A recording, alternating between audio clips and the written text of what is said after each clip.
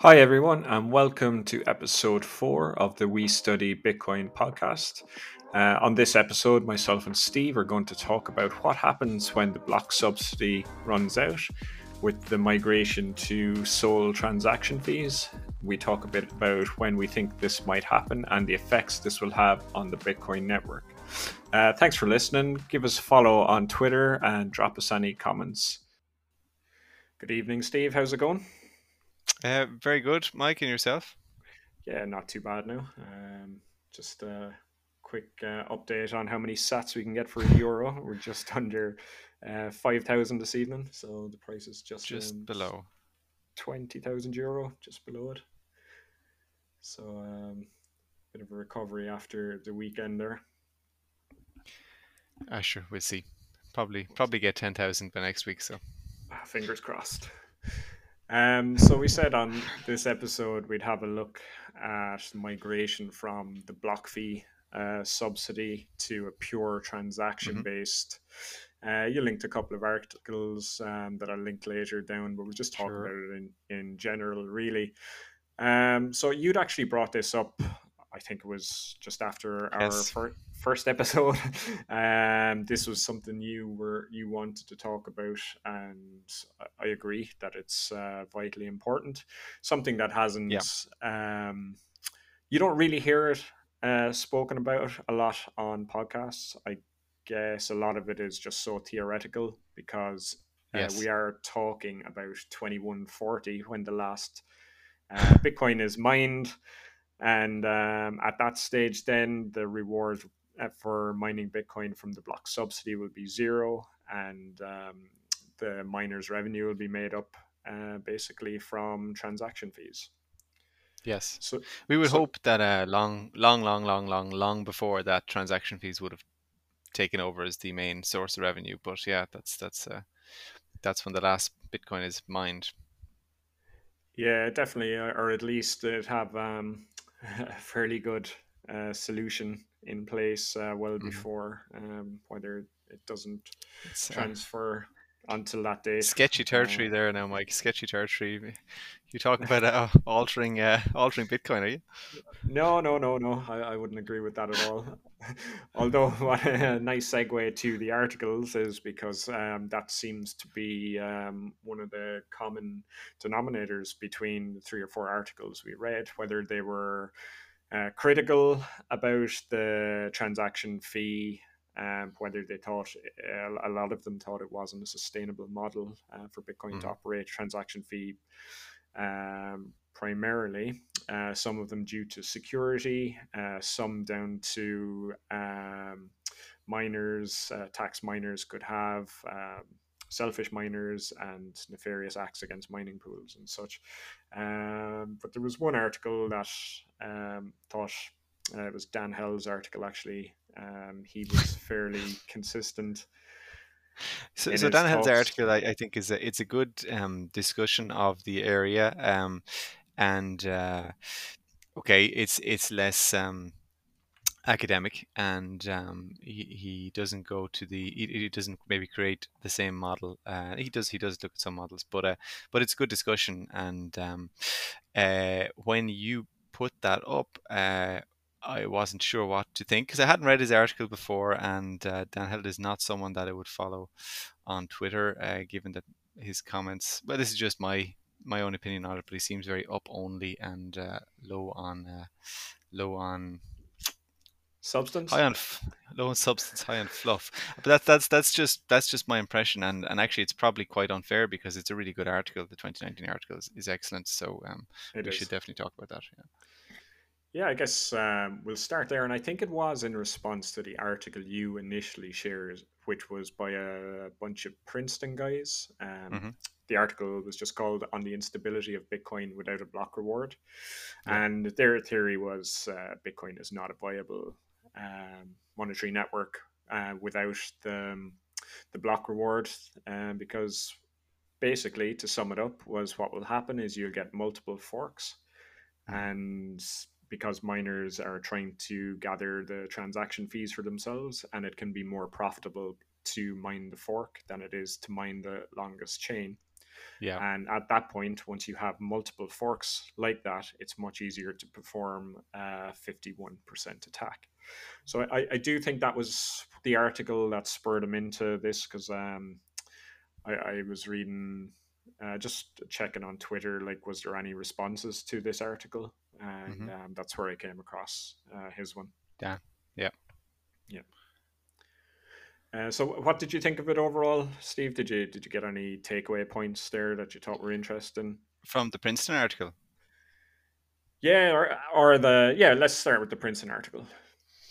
Yeah, I mean, I suppose the most interesting thing there for me was the fact that you could have miners be incentivized to deliberately fork the chain, or where they could um, successfully mine a transaction and hide the fact that they had successfully mined it, basically not broadcast that fact to the world, and wait for another block to come out, which would be have higher transaction fees and basically a higher reward, and mine that instead, or sorry, they continue mining basically, and then when everyone has kind of started on the chain, which is now the incorrect chain, then all of a sudden go, oh, actually no, we mined that block first, and this is actually the true one. Oh, and by the way, we mined these 3 extra blocks too, so we get all those transaction fees, etc. So So then, practically, it's like, it's an attack on other miners. It's trying to get them to use, like, waste their hash power, essentially. That it becomes mhm. more costly for them to stay as good actors. The what I had an issue with here, though, is, and I didn't see it mentioned, is the capital expenditure that a miner has to put in, even currently, Yeah, to make it viable, uh, to actually be a miner. yeah, Like, overall, and this was, kind of, we discussed this in our miner centralization yeah, episode. Like, is it within their best interest long term to do that? Like how long can this carry on for? Because if other miners are doing the same thing, yeah, essentially what's happening is they're making the Bitcoin network less secure. yeah. And is You're that right. in their best interest long term? And that's the main thing I took away from that. I thought it was a big miss. And I think you're 100% right, because I mean, the end of the day, the only reason the Bitcoin network has value is because there's trust, and that you know what's going to happen. And if the trust breaks down in that, well, you're not going to get that, and Bitcoin falls in value. I mean, you're shooting yourself in the foot. yeah, I just couldn't figure out, like, how long this attack was viable for. Hmm. Like, it was, it, as they mentioned, just a small miner doing it, Hmm. taking their transaction fees, Hmm. and running, like. But you still need that massive capex input. I mean, or does it get to a stage where at that point mining has become so, I suppose, developed that it's all just one big mining pool. It's all just a big pool, and everyone is sharing anyway, and maybe this is all irrelevant. So Yeah, because the other thing they mentioned was pool hopping. So if a miner, they would change pool to maximize their chances of getting finding a block. mhm. But again, I heard somewhere there was a discussion on this, that it's even currently, it's not a simple matter just to change pool like that. There's quite a bit to it, that, Yeah. and to be able to do it at the drop of a hat, like was Yes. mentioned in the article. I Hmm. don't know how feasible that is. Yeah. But to go back to your point, I think, like, your point is that, look, the capital expenditure you need to put in order to be able to pull that off. I suppose you could get fluky and find a block, but at this stage, even so, you will have had to put in a fair amount of money to do that. You'll only be able to do it once, probably. So does it really make sense to do it at a risk of ruining trust in the system and maybe damaging the value of what you get? So yeah. Well, you certainly wouldn't be doing it now for the transaction fees anyway. No, exactly. It was, yeah, that's it. And maybe we should just mention that, because it was a point you made on a previous episode as well, about the ratio between the block subsidy and the transaction fee currently. Yeah. Yeah, so that's Yeah, I think it's really interesting because look, at the end of the day, in order for this to work, we have to see over time a progression where gradually, excuse me, transaction fees are becoming a greater proportion of the reward which miners get for finding a block. Okay, and there is a chart on that. It's stats.buybitcoinworldwide.com. Um, uh, uh, Plan B is quoted on it, so take from that what you will. But uh, basically, since this has been tracked, I mean the fees, the base transaction fee level certainly has come up from 2015 levels, but I mean at the moment it's 1-2%. Maybe it's 3% at the moment, but it's floating around those levels, and there have been some peaks at the peak of 2018 euphoria. 78% of the reward was actually from transaction fees. Since then, hasn't gone higher than 40%. But looking at this chart, what strikes me about it is it really brings home how important your mempool space is to driving transaction fees, because at the moment there's literally no congestion on the mempool, so there's no competition to have your transaction confirmed. People aren't paying the cheapest fees because they'll get it confirmed in the next block or maybe 2 blocks away. So there's no pressure on them to pay a high fee for the transactions. So we will eventually need to have a lot more activity on the Bitcoin blockchain than there is currently in order to sustain it. Now, I suppose and the other point is that looking at this chart, there's not really, you'd like to see a consistent, sustained baseline trend in an upward direction in terms of transaction fees, and there's really, I can't say that you can see that yet. When I looked at it earlier, it's just a couple of massive spikes, really, Yes. over those 2 or 3 periods, and everything else barely registers on the chart in comparison.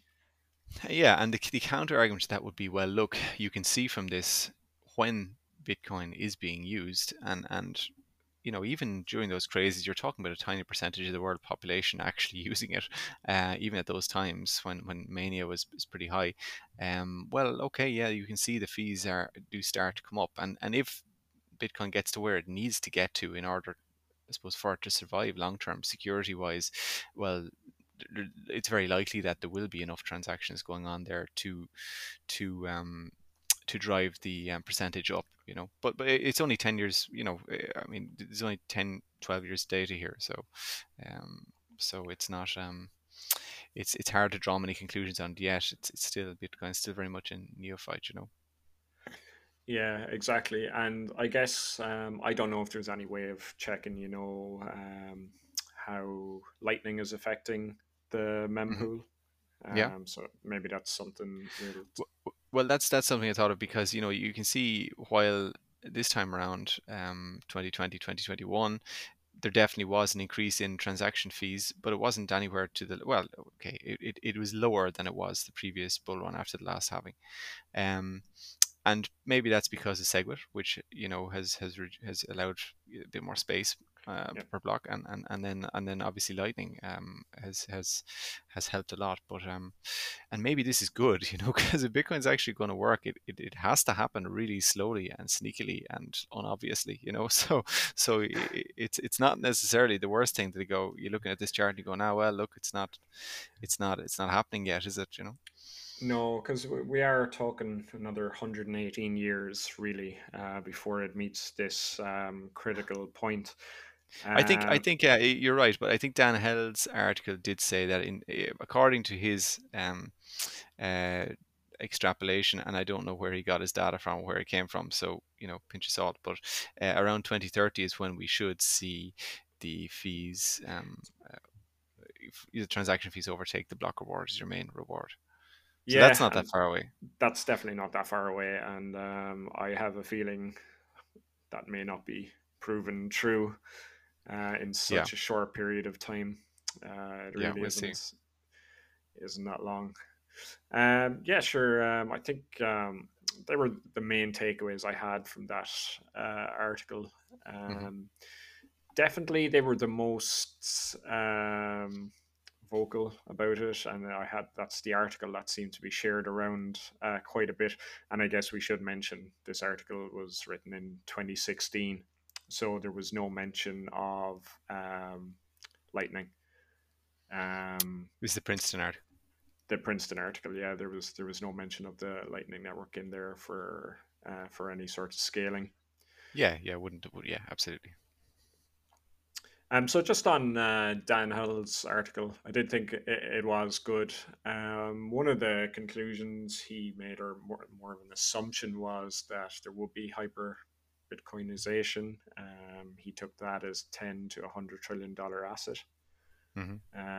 So I think it's like 600 or $700 billion at the moment, and it did peak at a trillion at the Hmm. all-time high. But the other one, he assumption he made, which was a lot more contentious, is an increase of the block size. Okay. So I think he picked up a sweet spot of 8 megabits Okay. or 8 megabytes. Um, but obviously, that doesn't happen without a hard fork. Um, Yeah. like because I think even with SegWit, like it doesn't actually increase the block size as such. I think there's a mechanism to compress the actual data there. Yeah, that's right. Yeah, So there's block size stays the same exactly. Yeah. so the block size would require a hard fork, and for anyone that's not aware, this discussion has been had a couple of years ago already. Yeah. I mean, look, a hard fork, I don't think probably is necessary given that, Lightning looks like it's starting to take off. You see, you see what's happening with Fountain, the podcast now, and micropayments, and that's just really cool, so Lightning is the Fountain podcast app. So Lightning is Lightning kind of takes care of that problem to my mind. I suppose do you mean more from a point of view of trying to fill up the mempool, or kind of keep things on layer one as opposed to layer two, or Yeah, I'm not sure what he meant by that because obviously he had mentioned lightning in the article. So hmm I guess you're probably right on the size, the hmm mempool, hmm that it would fill up quicker. But again, like you have to think about it. If lightning does continue in the way it's growing, there will be less and less transactions on the base layer. Now, one of the points sure. he made was there be a different pricing model between on chain and off chain. So on hmm chain would be priced at a percentage of the transaction value, and layer two, there would be a crossing over point where paying on Lightning would be more expensive than actually doing a base layer transaction. I suppose that would probably depend on the size of the transaction. Yeah. Yes, no, So yeah, you're correct. Yeah. yeah. Yeah, so that's probably true. I mean, at the end of the day, look, if your Lightning does require transactions on the base level for it to function, so you're going to have to balance channels, you're going to have to open and close channels. So, um, there will be they will necessitate a base layer transaction eventually. Yeah. I guess then there was another. I think it was Adam Back's suggestion of an aggregate transaction pool Hmm. um, that miners would get transaction fees divided up from. Yeah, But the questions about that were like, who manages the pool, yeah, who tops up the pool, what are they? Are they static rewards, or static transaction fees then? yeah. Um, See, the idea is that all Bitcoin owners would essentially pay a tax for security type thing. Anyone who has Bitcoin, you pay security tax. I mean, that's it. not enforceable, but it would have to be an optional thing, I suppose. And if you have enough wealth, you're probably very willing and happy to pay a small tax to keep it. Well, like the way I look at it is in terms of transaction fees. The market is going to decide what's acceptable. Hmm. From a user point of view, anyway. Yeah, And you can imagine, like, if you're making large transactions, like if you're talking about, and if this thing is going the way um, we think it might be going. If you have banks transacting between each other, like Hmm. clearly they don't settle instantly now. No, they Do you don't. know? Exactly. Yeah, exactly. And the fees paid are huge. Do you know Yeah. if you're making international transfers of Yes. the Well, fees are large anyway.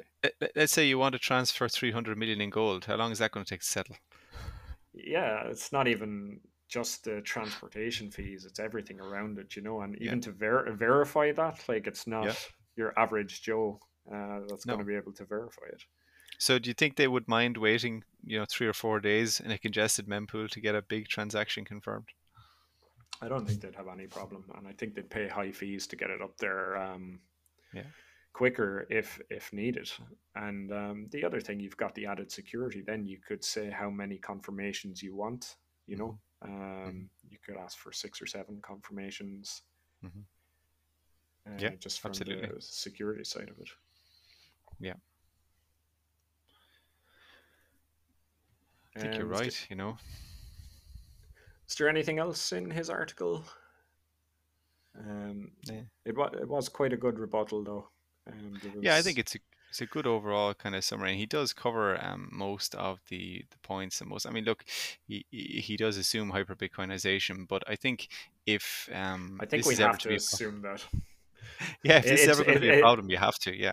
it's just like where you put those markers. Like, is it 10 to 100 trillion? Like that's a wide range, but Yeah, well, like it's either Bitcoin goes to zero or this, and there's no point in us talking about this, or that's what happens, and that's when it becomes an issue, or maybe not zero, but close to it. yeah, and like aside from price, like if you keep an eye on Twitter, just the amount of announcements, the services that are being offered, like Hmm. most weeks now, there's always something. It's like whereas 2 years ago these would have been huge announcements. Like there Yes, was one and where people don't notice it now. Deloitte and NYDIG Hmm. are offering Bitcoin to everybody, so it's not even just institutional investors. It seems to be just aimed at everybody. But Yeah, a couple of years ago, that would have been massive news. You know that absolutely. Yeah. any institution were getting involved in Bitcoin. Hmm. Um, I saw Visa have a Bitcoin card coming out now in the States. Visa themselves, as opposed to just Yeah, supporting some other Bitcoin card. yeah, Visa, yeah. Okay. So It just feels like in Europe we're like a million years behind everything, and we just can't get anything out here. we're still waiting on our full cards. Like never going to happen. So strike cards. I did think the strike card was going to happen, but I think that's a year behind now. I don't know if we'd ever see it. So. Yeah, it's just it seems to be regulation over here that everything Hmm. is stamped out first before it even try it. Yeah. Um, one of the other it was a video by a guy called Hazu. Just came with a Yeah. set of slides. He was looking at it from the security point Yes. of things in terms Mm-hmm. of after the block subsidy. Mm-hmm. So the way he looks at it is, there will be a hit to one of the core tenets of Bitcoin, whether it's going to be liquidity, scarcity, or Mm-hmm. decentralization. So, just a couple of things, like if you do increase the block size, you're going to lose decentralization because it's not as easy for everyone to run a node then. Sure. Because we're at what, just about 600 gigs, or maybe 400 if you're not running Umbrel and it's just Bitcoin Core. Mm-hmm. You're at 400 gigs now, but you add on 100 years of transactions. I know data storage will become cheaper and all, and there's still going to be infrastructure challenges to get that much data. Mm-hmm. Um, the other one is liquidity. Then, if the transactions drop because the network is less secure, Yeah. it's like a spiral at that stage where the network is less secure, there's less transactions, and it just continues on. And really, at that stage, you'd be wondering about the viability of it. Yeah. Yeah. Um, Absolutely. so, like, there was another thing to think about is, the more people that actually transact in Bitcoin, like it gives more incentive to attack the network. So for Hmm. that reason, like there's a fine balance, and I don't think anybody has an answer to this yet. But what should be spent on the security budget Hmm. of Bitcoin? Because if it's too high, fees will be too high, and then Hmm. if it's too low, it'll just be profitable to attack. Yeah, yeah, yeah. Good points. It always bothers me a little bit. It's probably a totally stupid question, Mike.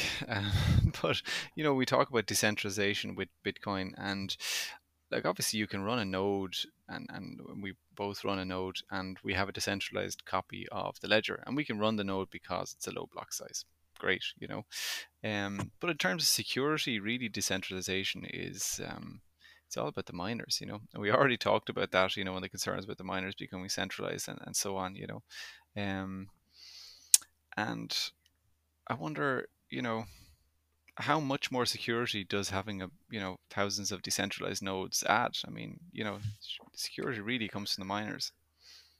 Um, it does to a certain extent. So when everybody has a copy of the ledger, though, and those Hmm. miners publish the blocks, if you Hmm. have less nodes to actually verify that it is being added to the longest chain, Yeah. um, do you know the less decentralized nodes, the easier it is to spoof that. Do you know that you could Yeah. put out a chain there that's not. Um, Yeah. But I mean, no, yeah, you're right. I mean, the counter to that is nodes are cheap. Someone wants to go out and like roll up a couple of. I mean, there's not that many nodes around the world. I think it's less than 100,000. I don't actually know the number, but you know, yeah, I don't think anybody knows exactly um, how many nodes there are. I was yeah. checking earlier, and now there's 18,000 Lightning nodes. All Okay. right. Maybe it's more than I thought. Either way, it's just an earwig eating in my head, but maybe I just need to So look at that. yeah, no, it definitely the more nodes, the better, the more secure the network is. But I was reading a couple of interesting things about attacks on nodes, Mm, like Eclipse attacks, which will okay. actually block the incoming and outgoing ports on your node. Hmm. So basically, I think you can have um, 10 incoming channels and two outgoing. But basically, the attacker will block that so you only see him, and they'll spoof a bunch of IP addresses, and he'll distribute his version of the chain then. And obviously, his Okay. goal is to take out as many nodes as possible. Mm. Thought that was quite Yeah, so I interesting. suppose that would be very difficult to do on Bitcoin, but probably take down BSV easy enough. I think you take that down from your single node. Yeah, yeah. Very good. Is there anything else, Steve? No, It's no, good I to thought be. that's a good summary of that article or that YouTube video. No, I mean like this whole transaction fee overtaking rewards. I mean, it boils down to we don't really know, and the market's probably going to take care of it, and I don't know. Like it's like I said to you before, either this Bitcoin isn't successful and this is not a problem, or Bitcoin is successful and because it's successful, we'll have to find a bloody way for it to work, because people have too much to lose for it not to work. So, um, yeah, it's interesting. I guess the main takeaway is it all comes down to the transaction volume, really. Hmm. That's what's going to drive it, and at least at that stage, then if you have the volume, you can have somewhat elastic fees.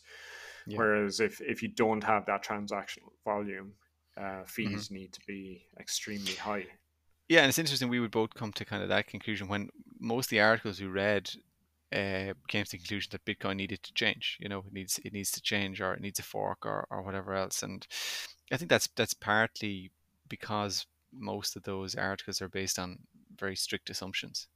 And I Yeah, think when you it take that out was of it, like there was things like just taking out the human factor of it, how a human decides to do something, where these hmm were very much simulations of like AI Mhm. and what AI would do in these with these scenarios. Mhm. Do you know there was a lot of constraints put on the um, on the experiments, Yes. on their theories, which I can see why they did it. Like it's very complex to Mhm. actually map that out, but at the same time, it makes it far less realistic than a real world scenario. Yeah. Yeah. No, absolutely. Yeah. Well, look, you have to start somewhere. So. Exactly. Very good, Steve. I think that probably covers everything we Mhm. have anyway. To add to Yeah. that, I'm sure there's some other great stuff out there that we didn't come Well, across or love get to it. hear about it if there is. Definitely. And I'll ask you, is there anything interesting you read this week? Yeah, there is, Mike, prepared for you today. Well, it's actually, I think I spoke to you briefly before we started. It is the slides. Like my man crush, as you know, is Preston Fish. I mention him on every episode. The slides that he did some slides for for a presentation he was doing to um, a bunch of people, and he had an interview with Peter McCormack a couple of days ago where he discussed the slides. The slides themselves are very good, and they're kind of looking at stocks and stocks adjusted based on M2 over the last couple of years, and looking at Bitcoin and comparisons, I suppose, of stock markets around the world. And the slides themselves are interesting, but I would encourage you to go watch him on YouTube talking to Peter McCormack and explaining his slides. It's just good viewing. Obviously it's scary if what he's talking about comes to pass. But I mean, if it does, well, we heard about Bitcoin early, and hopefully that'll steady the ship a little bit if it does. Yeah, I did see some of it, and it certainly is really like. Actually, what I read this week was Lynn Alden's June newsletter. What's it Yeah, called? Demand Destruction. public newsletter. So it is the public newsletter, yeah. Um, so basically went into details on the Japan, the Fed, and the ECB. Hmm. And her takeaway basically is the ECB and Japanese central bank are in checkmate. That there's nothing there's going to do. So I have spent a good bit of time the last week watching the Japanese 10-year bond Yeah. yields. So and 3 or 4 times when I've looked, they've been back above uh, the what is it 0.25 that they have it pegged to. It's Hmm. been, I think it was today, it was up at 0.43, Yeah. and obviously they're just they're still controlling it as much as they can. But I think this is the domino. Once that goes and they can't bring that bond yield down, that Europe is probably Yeah, we're next in a in line. precarious situation, and seeing what happened to the yen, it does not make me very comfortable about holding euros. But I mean, what choice? It's not easy to hold dollars. I mean, I suppose you could hold dollar stable coins. I don't really like to do that. So. Yeah. Um, but yeah, I'd highly recommend I go finish that Preston Pitch video, and definitely worth a read of Hmm. Lynn Alden's newsletter. Hmm. Stuff, Very good. Steve. Thanks for your time. Enjoy the rest of your week, and talk to you next week. Certainly will. Look forward to it. Thanks, Mike. Cheers.